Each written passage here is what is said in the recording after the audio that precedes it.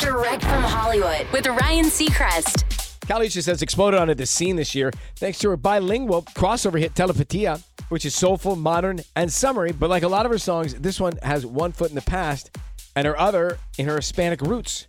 She experimented with all sorts of genres, and that probably has a lot to do with the music she grew up on. She tells Interview, I spent most of my time with my aunt and uncle, and we played a lot of music my aunt listens to. A lot of boleros, cumbia, salsa, Mexican music, basically music from everywhere in Latin America. She says my uncle is Mexican, but from California, so he used to play a lot of oldies.